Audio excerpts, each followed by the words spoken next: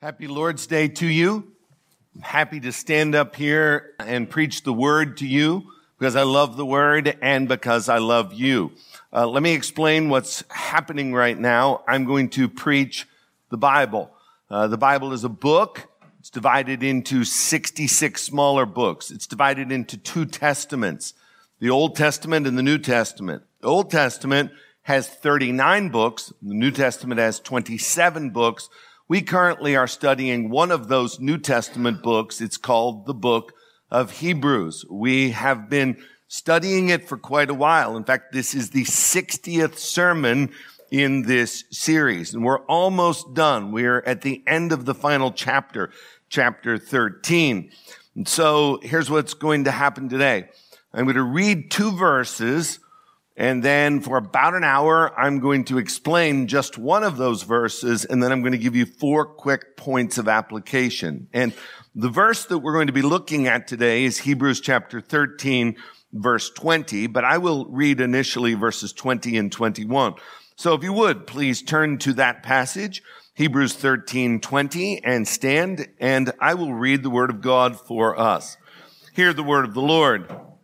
Now, may the God of peace, who brought again from the dead our Lord Jesus, the great shepherd of the sheep, by the blood of the eternal covenant, equip you with everything good that you may do his will, working in us that which is pleasing in his sight, through Jesus Christ, to whom be glory forever and ever. Amen.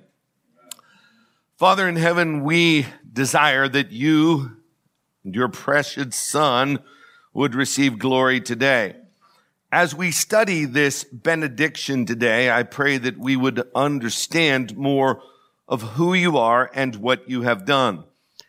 More than that, Lord, we would ask that you would do it again, and that you would do it in the hearts of those that know you. Lord, that you would do it in the hearts of those who know you not. Lord, may your gospel today come forth with power and produce much. This we ask in the name of Jesus. Amen. Please be seated. Point of the Bible is Jesus. Point of the book of Hebrews is that Jesus is better than anything in Judaism. And the point of Hebrews chapter 13 is that we are to be doers of the word. Today's text is a benediction. What is a benediction? Well, it is a blessing or a prayer, or more specifically, it is a bestowal, of a covenant blessing. You break that word down, it simply means good words. Bene, good, diction, words, benediction. Spanish people, when they are saying goodbye to one another, they give one another sort of a benediction. For the word adios can loosely be translated go with God. So that is kind of a benediction. There are several benedictions in the Bible. Let me give you an example of one from the Old Testament and also one from the New Testament. The most famous one in the Old Testament comes from Numbers chapter 6, where it says in verses 22 through 26, the Lord spoke to Moses, saying, speak to Aaron and to his sons, that is the priest, saying, thus you shall bless the people of Israel, and you shall say to them, and here is the benediction, the good words, the blessing, the bestowal of covenant blessings. The Lord bless you and keep you. The Lord make his face to shine upon you and be gracious to you. The Lord lift up his countenance upon you and give you peace. That is an Old Testament benediction. Let me give you one from the New Testament, and there are many. This one comes from 2 Thessalonians chapter 3, verse 16. Now, may the Lord of peace himself give you peace at all times in every way. The Lord be with you all. Oftentimes at the end of a church service, a pastor will pronounce a benediction or a blessing upon the people. This is something that we do sometimes, and I think it is a great idea. However, please know that the Bible does not say that you have to have a benediction. And I want to say that if you do have one, and it is a good thing, it needs to be thoughtful and it needs to be meaningful. It cannot be rote or mandatory. For 13 years, from K through 12, I said the Pledge of Allegiance to the flag 5 mornings a week. Now, for those 13 years, I never knew what those words meant. My guess was that I was being patriotic and respectful to our country, but I never understood why we were doing the Pledge of Allegiance. I never questioned, and I never knew what the words meant. Well, I think that the Pledge of Allegiance to the flag of the United States of America is a good thing, and I think children should do it, and I think adults should do it. But I also believe that it should be explained and it should be understood, just as benedictions should be understood. Maybe you come from a church where they always recite the Lord's Prayer and there is always a benediction every Sunday. And I would say, amen. I'm all for that. I, however, also think that we need to be careful that it doesn't become a part of a ceremony whereby we are going through the motions thoughtlessly. I think Aretha Franklin said it best when she said, you better think. When we sing, you better think about the words. When we read the catechism, engage your mind and think. When someone reads scripture, you are to follow along and think. When someone prays, you are to engage your mind. Don't daydream, but think. When the preacher preaches, pay attention. Think. And when a benediction is voiced, we are to think, to listen, to receive it with joy. You see, worship is not amusement. The word amusement, by definition, means not to think. Muse means think. You stick an A in front of that word, and that A means to negate or the opposite of. So to amuse means against thinking or not to think. Worship includes thinking and concentrating and meditating and contemplating. And we are to do this in every aspect of the worship service, even a benediction which might seem mandatory or perfunctory. Furthermore, because all benedictions in the Bible are different, no two of them are the same, there is therefore no prescribed wording or formula or method of pronouncing a benediction. Jesus pronounced a benediction right before he ascended to heaven, but we have no idea what was the content of that benediction. Luke 24:50. Then he, that is Jesus, led them out as far as Bethany, and lifting up his hands, he blessed them, or pronounced a benediction. Amen. Hallelujah. What did he say? We have no idea what he said. All we know is that he pronounced a benediction. So, a benediction can be as simple as God bless you, or adios, or it can be as complex as the one that we are studying today. Speaking of the one that we are studying today, let's take a look at it. Hebrews chapter 13, verses 20 and 21 is our text. It is a benediction. It is good words, but we're only going to have time to look at half of it today, and that is verse 20. This benediction has a context, and in the context, we see in the previous 2 verses, that is in Hebrews 13, 18, and 19, that the author is requesting prayer for himself.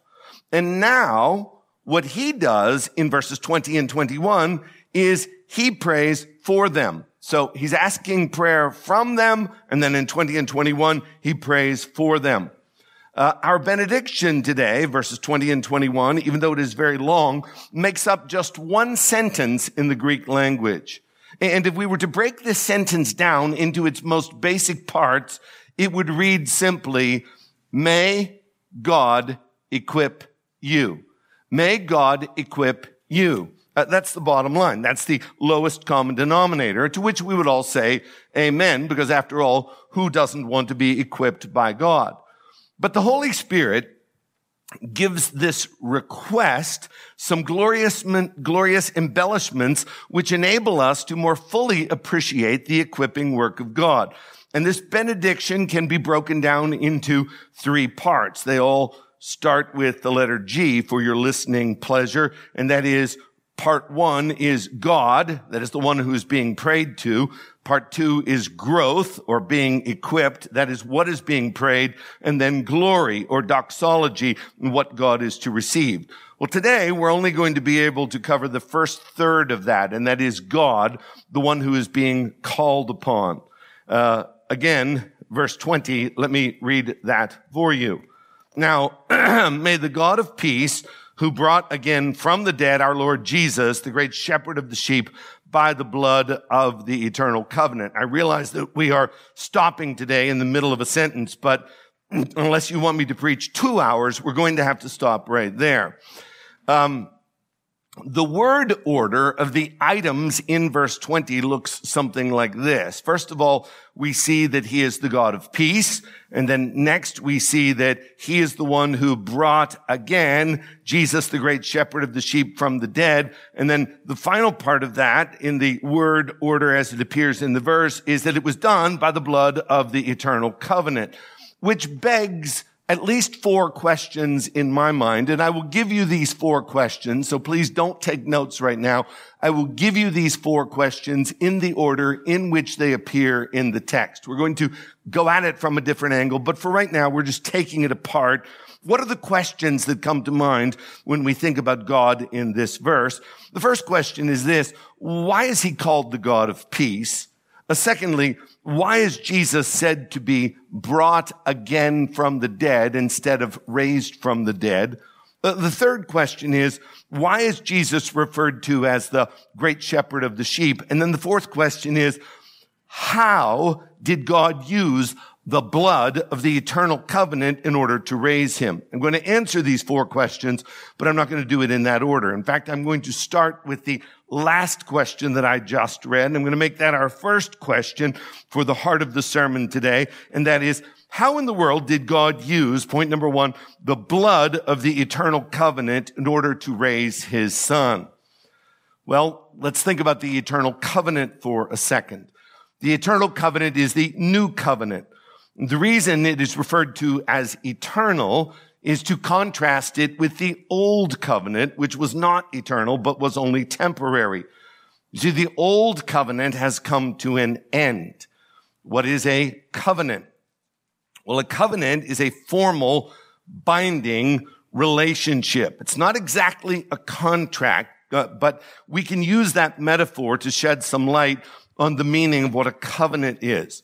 The old covenant was established between God and Israel at Mount Sinai with Moses.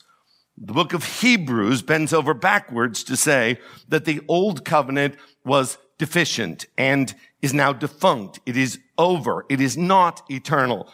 For example, when we studied Hebrews chapter 8, verse 13, in speaking of the difference between the new covenant and the old covenant, it speaks of the inferiority of the old covenant. And it says, in speaking of a new covenant, he makes the first one obsolete.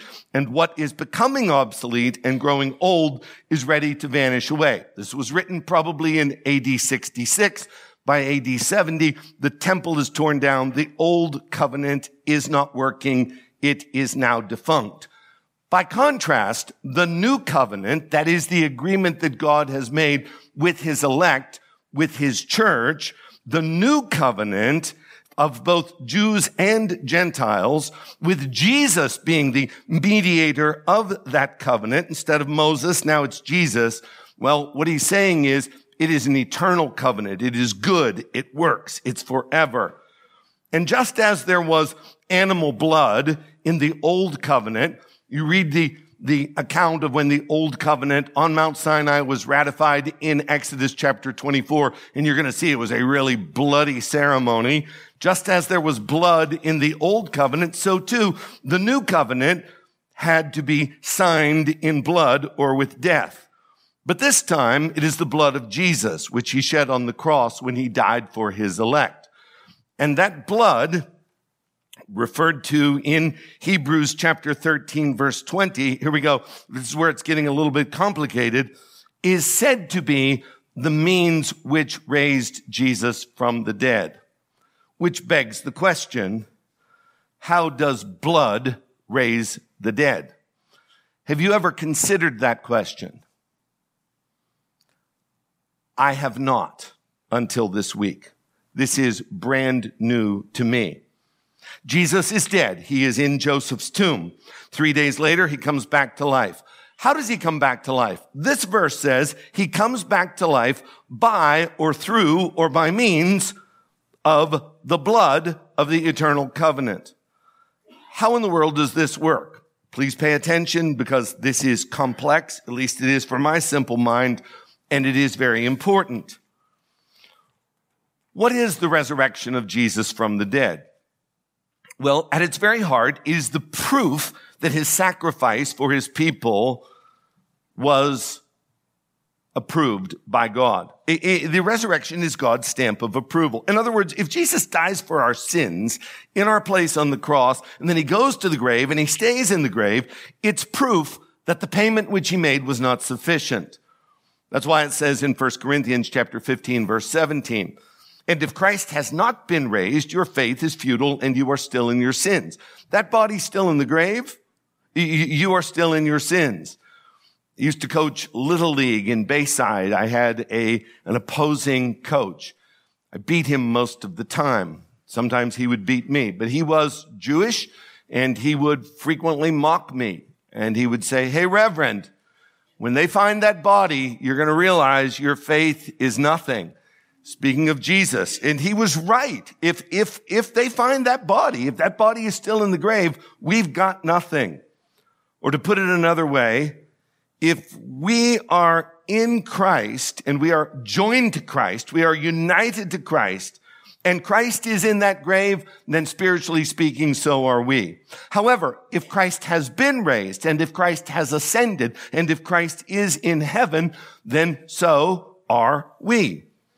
So, the salvation of God's elect is contingent upon Christ's resurrection. Now, it's time for a trick question, and this will be of the smart aleck variety. And here is the question. Does the bare fact that Jesus was raised from the dead help us? Here's what I mean by that. He is in the grave. He is not breathing. And then he starts breathing. He comes to life. He's dead. He comes to life. Does that in and of itself help us? And the answer is no, it doesn't. No, not at all. The reason that in and of itself doesn't help us is because there were many people in the Bible who were dead and they were raised to life again. And none of them helped us or saved us. You have the Shunammite woman's son in 2 Kings chapter 4. You have the widow of Nain's son in Luke chapter 7. You have Lazarus in John chapter 11. You have Eutychus in Acts chapter 20. And you have many others. They were all dead. They all came back to life. And the same could be said of Jesus. There's no difference in their state of being. Dead, actually dead, and now alive. It's not merely the fact that he came back to life, and indeed he did come back to life, but the fact that he came back to life is not what saves us. What is important is the means of his resurrection. That is what saves us. It is the means of his resurrection. That is what saves us. It is his resurrection through the means of the blood of the eternal covenant, which saves us. And you say, well, what's the difference? What's the difference between him coming back to life and him coming back to life through means of the blood of the eternal covenant? Well, that's a good question. Let me get John Owen to help answer that question. And I'm going to paraphrase what this Puritan says in order to make it more digestible. But I'm really simplifying what he said, but the essence is here. I can't present it to you as my own because these are not my thoughts, but I have dumbed down what he said so that I can understand it because I had to read it about 50 times in order to get it. But these are the thoughts of John Owen. Listen, and I sort of quote.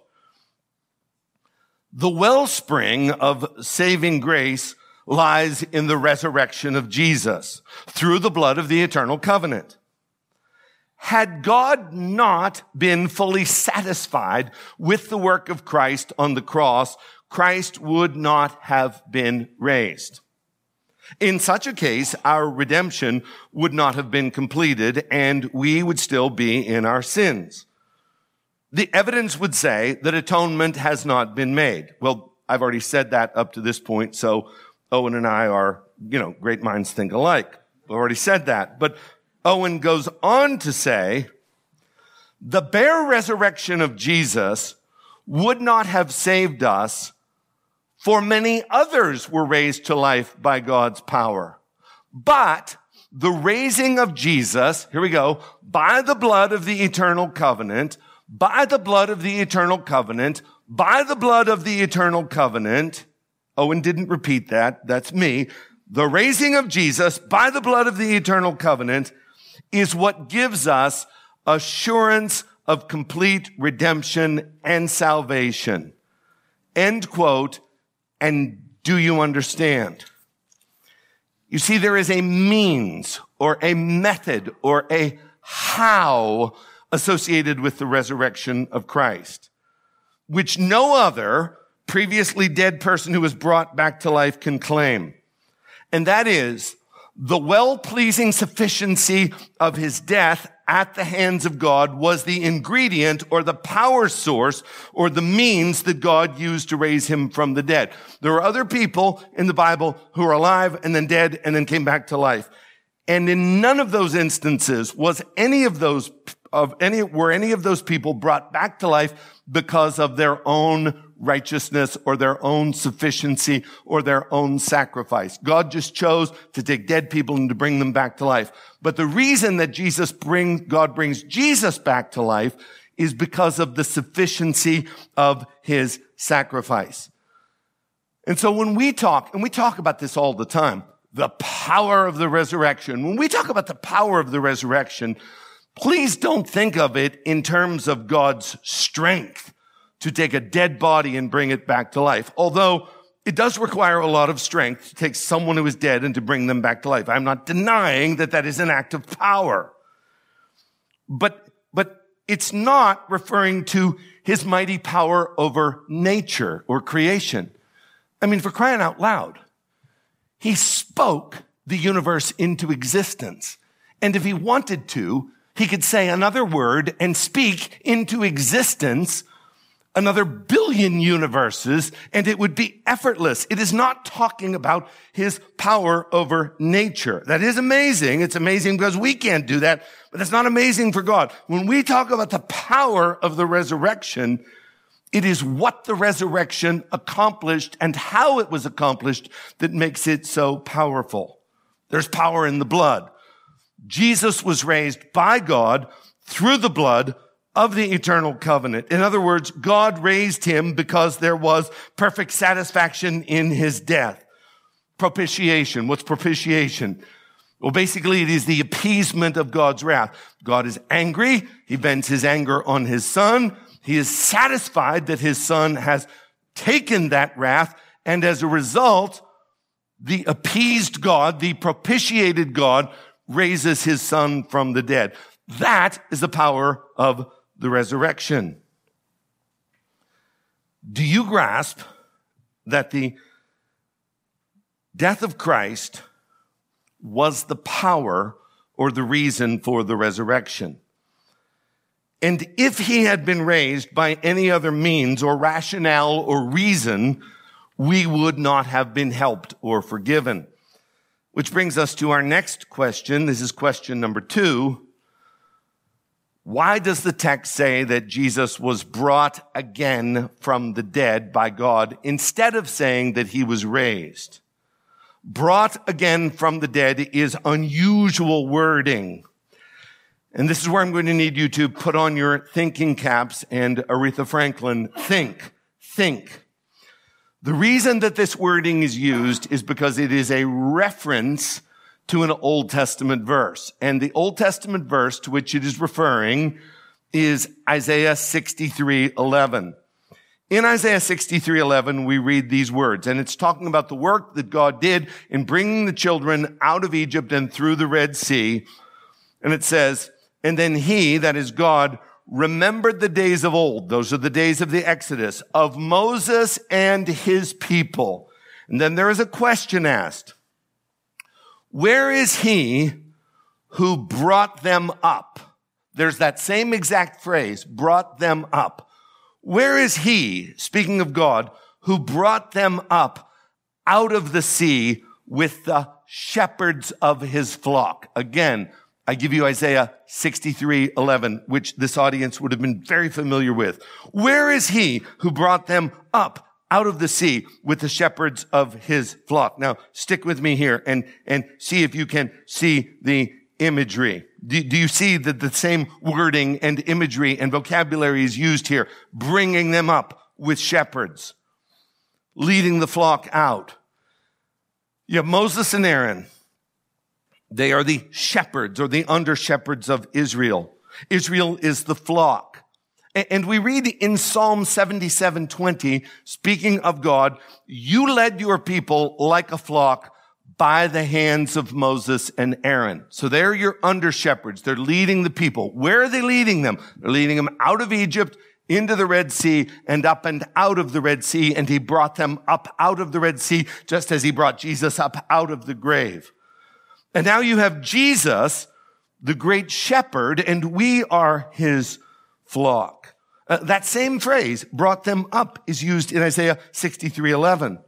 And it's used in reference to the resurrection of Christ in Hebrews chapter 13, verse 20. Do you see the comparison? Moses is leading the people through the Red Sea to safety on the other side. Moses is a type of Jesus. And in both cases, God brings them up or brings them up out of danger into safety. Consider how the words of Zechariah chapter 9, verse 11 bring all of these things together. Zechariah 9:11. As for you also, because of the blood of my covenant with you, I will set your prisoners free from the bottomless pit. How do these people get out of the bottomless pit? The waterless pit, I'm sorry. It is through the blood of the covenant. Do you see it? God uses the blood of the covenant to get folks out of a pit. So follow the imagery. Israel is redeemed by the blood of the Passover lamb. That's how they get out of Egypt. How did they get out of Egypt? They were redeemed. How were they redeemed? They were redeemed by blood. So they get to leave by the power of the blood. When I see the blood, I will pass over you. They're alive. Firstborn of the Egyptians is dead. Pharaoh panics. He lets the people go. They are redeemed by the blood. And they are led into what? They are led into a grave. They are led into the Red Sea. And through Moses and Aaron, their under-shepherds, God brings his redeemed people up and out of that sea, out of that grave. Likewise, Jesus redeems his people through the blood of the eternal covenant, that is his own blood. And likewise, God brings his son, just as he brought Israel out of the Red Sea and out of Egypt, God brings his son and those who are joined to his son up out of the grave. You see, Hebrews was written to Jews, people who knew the Old Testament, and they knew the power of the blood of the covenant to get them out of the pit or out of Egypt or out of the Red Sea. They knew that the agency was through shepherds like Moses and Aaron, and they knew that God was the one who brought them out of Egypt. They knew that God was the one that brought them out of the Red Sea. They knew their history. Amen. Hallelujah. But now, it's not deliverance from slavery, and it's not deliverance from the sea. It's not the defeat of the Egyptian army, but what it is now is the absolute and final defeat of death. It is the death of death and the death of Christ. And it is done by God, just as he brought Israel out of Egypt and out of the Red Sea, and he did it by blood. And now he does it again, but he does it more decisively and with broader ramifications. So, just as in the Exodus, once again, he uses a shepherd. But this time, it is the shepherd, the Lord Jesus Christ, who is said to be the great shepherd of the sheep. Again, I read for you our text. Now, may the God of peace, who brought again from the dead our Lord Jesus, the great shepherd of the sheep by the blood of the eternal covenant. Which brings us to our third question, and that is, why in the world does he refer to Jesus as the great shepherd of the sheep? Well, to answer that question, I need to remind you that this occurs in the book of Hebrews. And in the book of Hebrews, this author has used a lot of ink to speak about priests.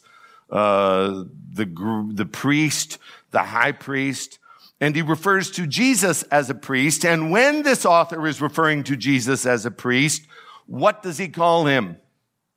He calls him not just a priest, not just a high priest, but he calls him what? Our great high priest. Hebrews 4:14. Since then we have a great high priest who has passed through the heavens, Jesus, the Son of God. Let us hold fast to our confession. He uses the word great in order to distinguish him from other priests. So Jesus is our great high priest, and here he uses the word great again to distinguish Jesus from other shepherds. He is the great shepherd of the sheep. The author has already referred in this chapter to their leaders, their pastors, elders, shepherds, overseers in verses 7 and 17. But now he wants to distinguish those shepherds from the great shepherd of the sheep.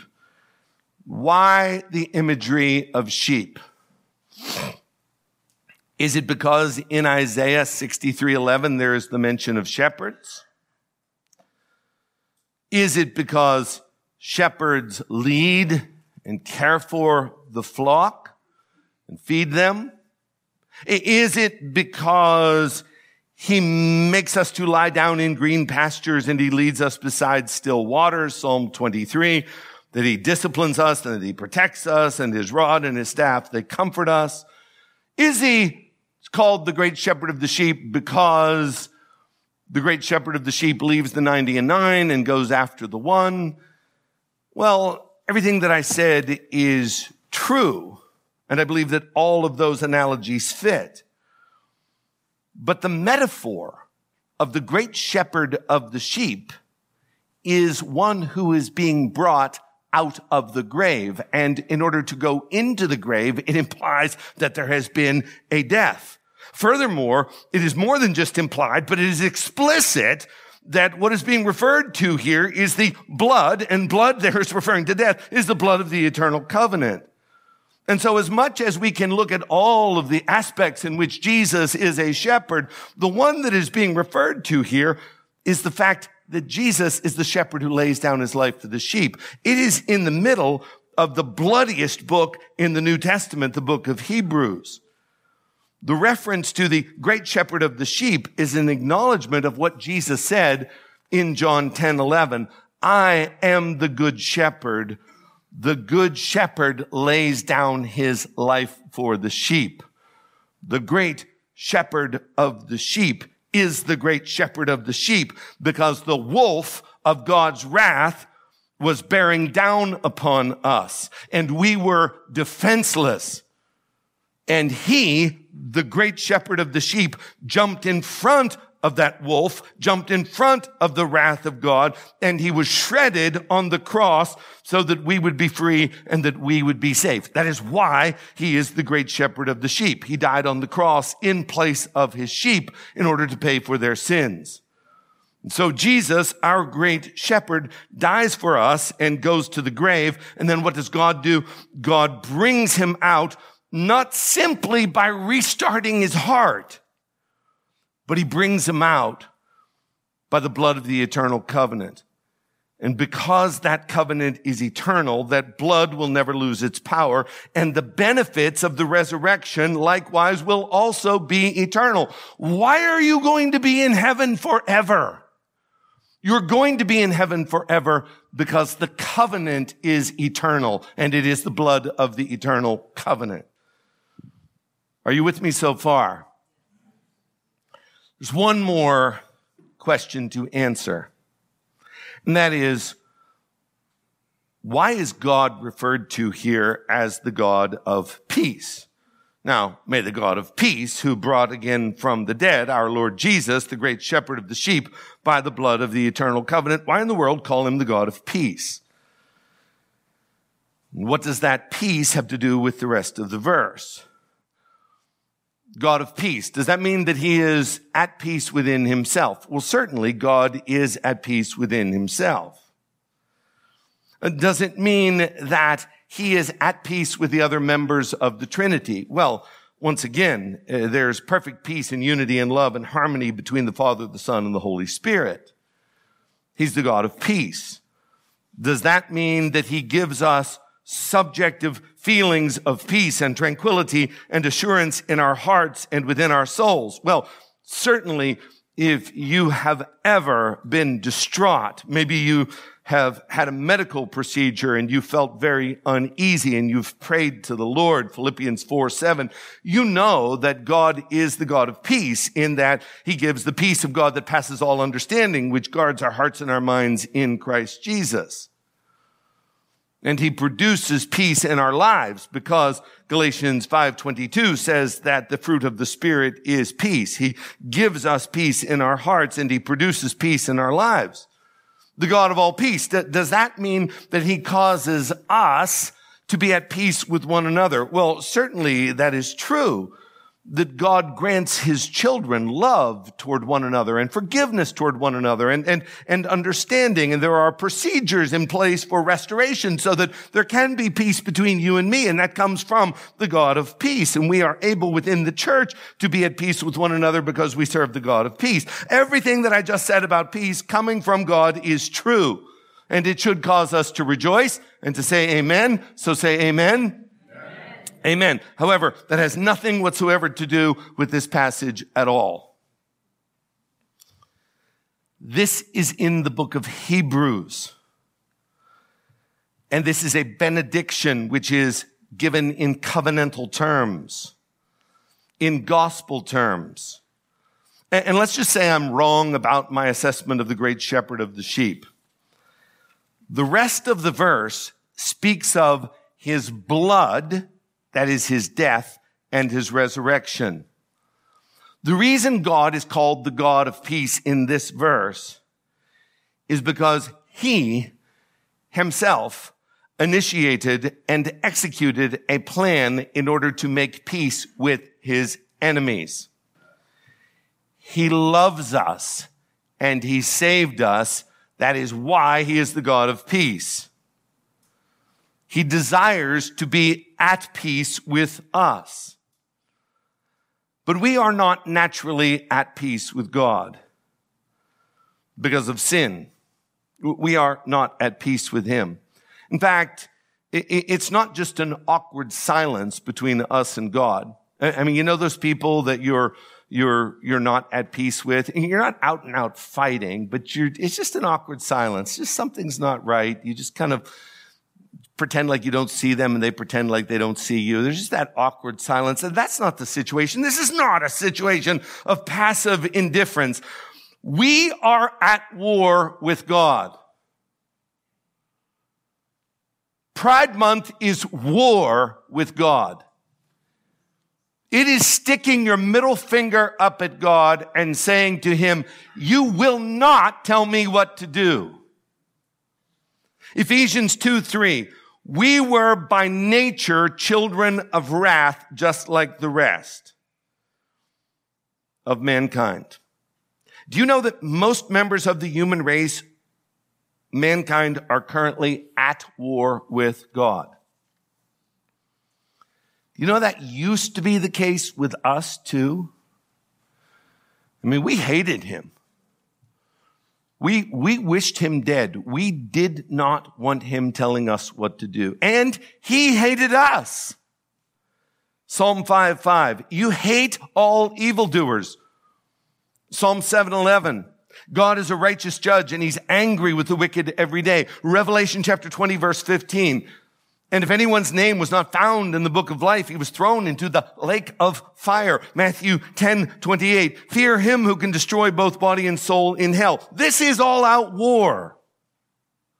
That is the condition of God with mankind. And Ephesians 2:3, to remind you of it again, says that we used to be in the state of the rest of mankind, children of wrath, just like the rest of mankind. But now something is different. Not only has the war ceased, but there is now peace with God. That is why he is the God of peace.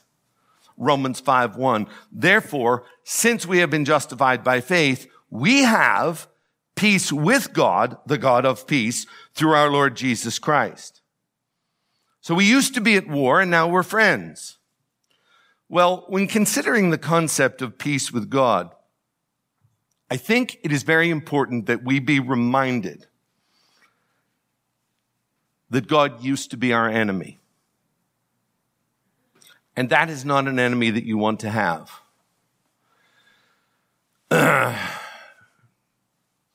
It's dark outside.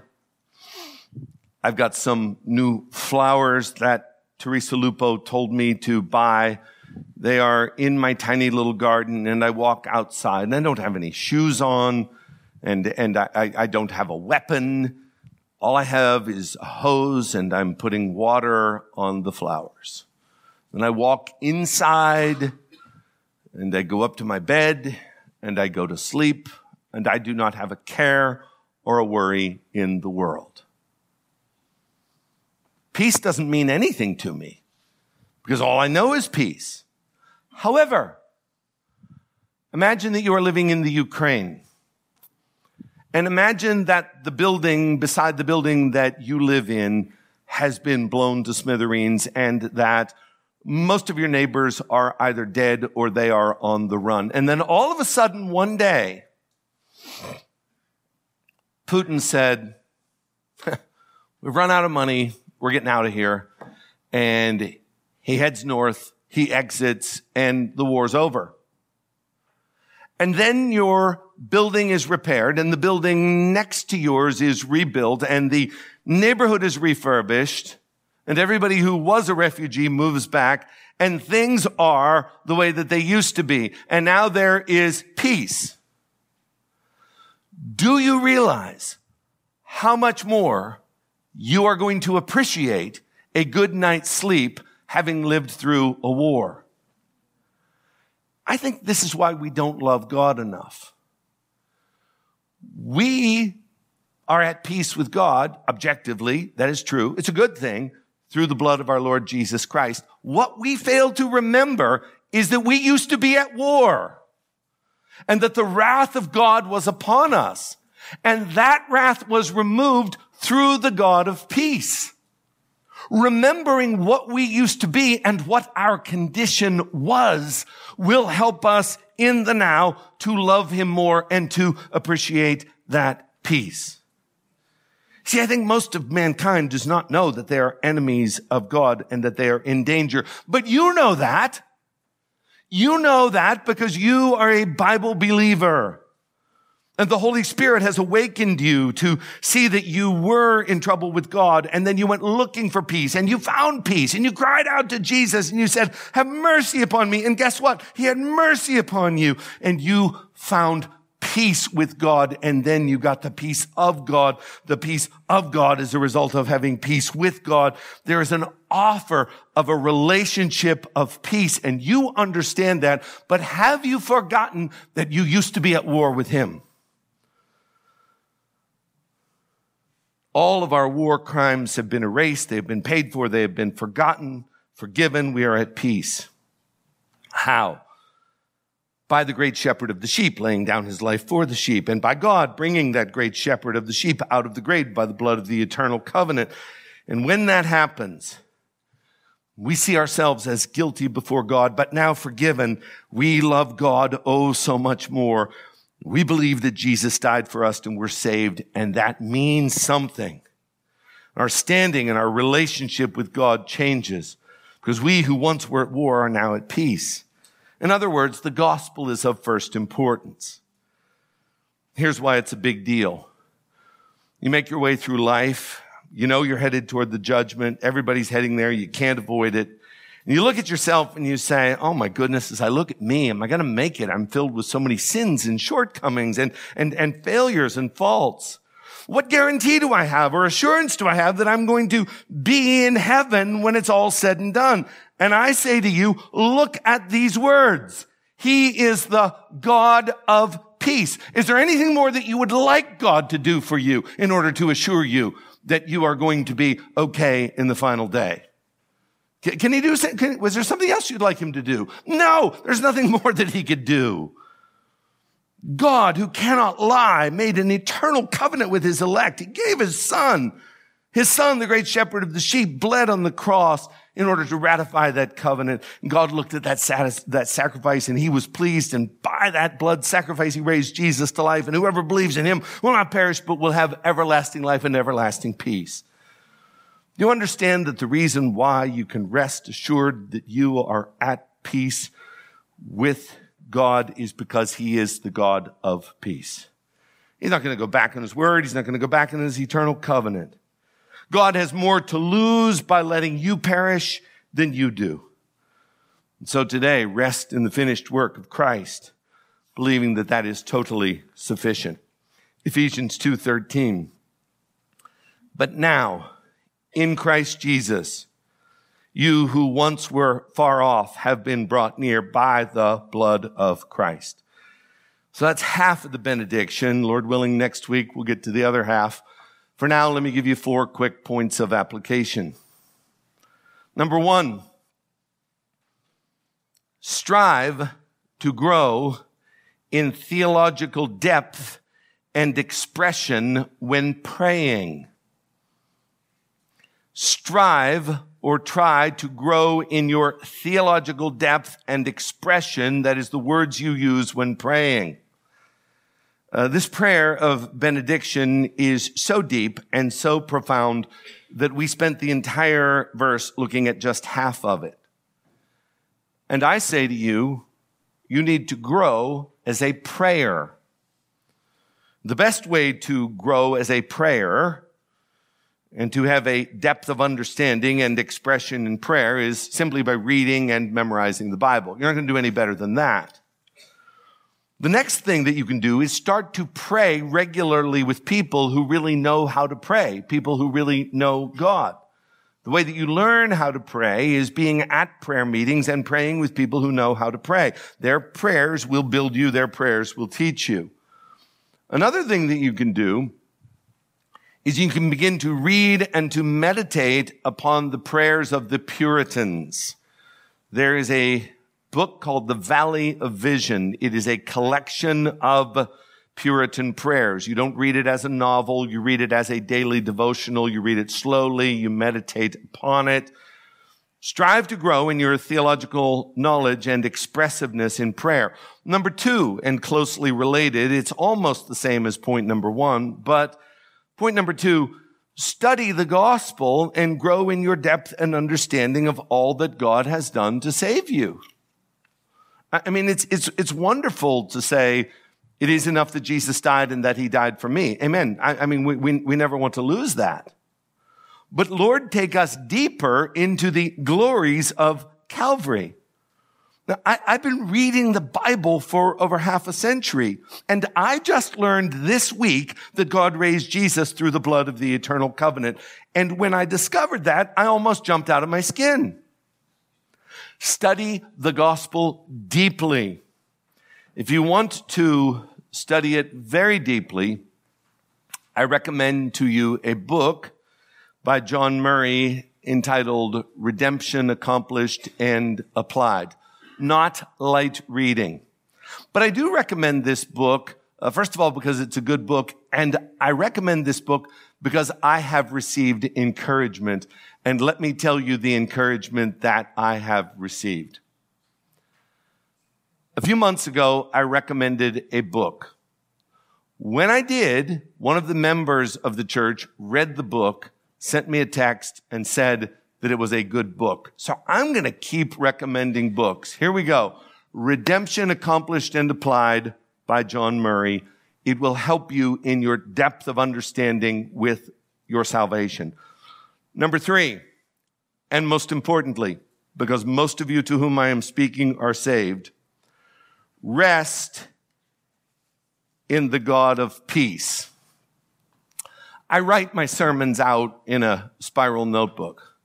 When I was originally writing out application point number 3, I wrote, rest in the peace of God. And then I paused and I thought to myself, that's not what the text says. It's not resting in the peace of God. It is resting in the God of peace. Do you see the difference? We have peace with God, but the goal is not peace with God. The goal is God himself. And so rest in him because he is the one who loved you and saved you. Peace didn't love you and save you. God loved you and saved you. So rest in the God of peace. The eternality of the covenant, the sufficiency of his blood, the power of the resurrection, they all speak to one fact. If you are in Christ, and that is you are at peace with God. So rest in the God of peace. Enjoy him. Delight in him. Draw close to him. Rest in the arms of the great shepherd of the sheep. And finally, application point number 4, be saved. Be saved. If you are not saved, God is your enemy and you are in trouble. You are at war and you're going to lose. But you don't have to. Because today is the day of salvation, and whoever calls upon the name of the Lord shall be saved. And so, with whatever your understanding of that is, if the faith in your heart is genuine, you believe that Jesus died for you, simply cry out to him and ask him to have mercy on you. Why are you waiting? Why are you delaying? Why will you continue this war? It can end just like that by you putting your trust in him and asking him to save you. And you say, well, I really don't, I'd like to be in a right relationship with God, and I don't understand everything that you said this morning, but I know I'm not saved. I know I want to be saved. Great. Come see me. We'll sit down. We'll talk. I will explain it to you to the best of my ability. But for now, you really don't need me. I can't save you. What you need is a humble heart. What you need is an awareness of your sin. What you need is a fear of eternal hell. What you need is to know that God loves you and that the sacrifice of Christ is sufficient. And what you need, with whatever wording you use, is to cry out to him and put your trust in him. Be saved. Father in heaven, I thank you for the blood of the eternal covenant which raised your Son, the great shepherd of the sheep. Help us now, Lord, please, to delight in that and to rest in you, the God of peace. In Jesus' name we pray. Amen.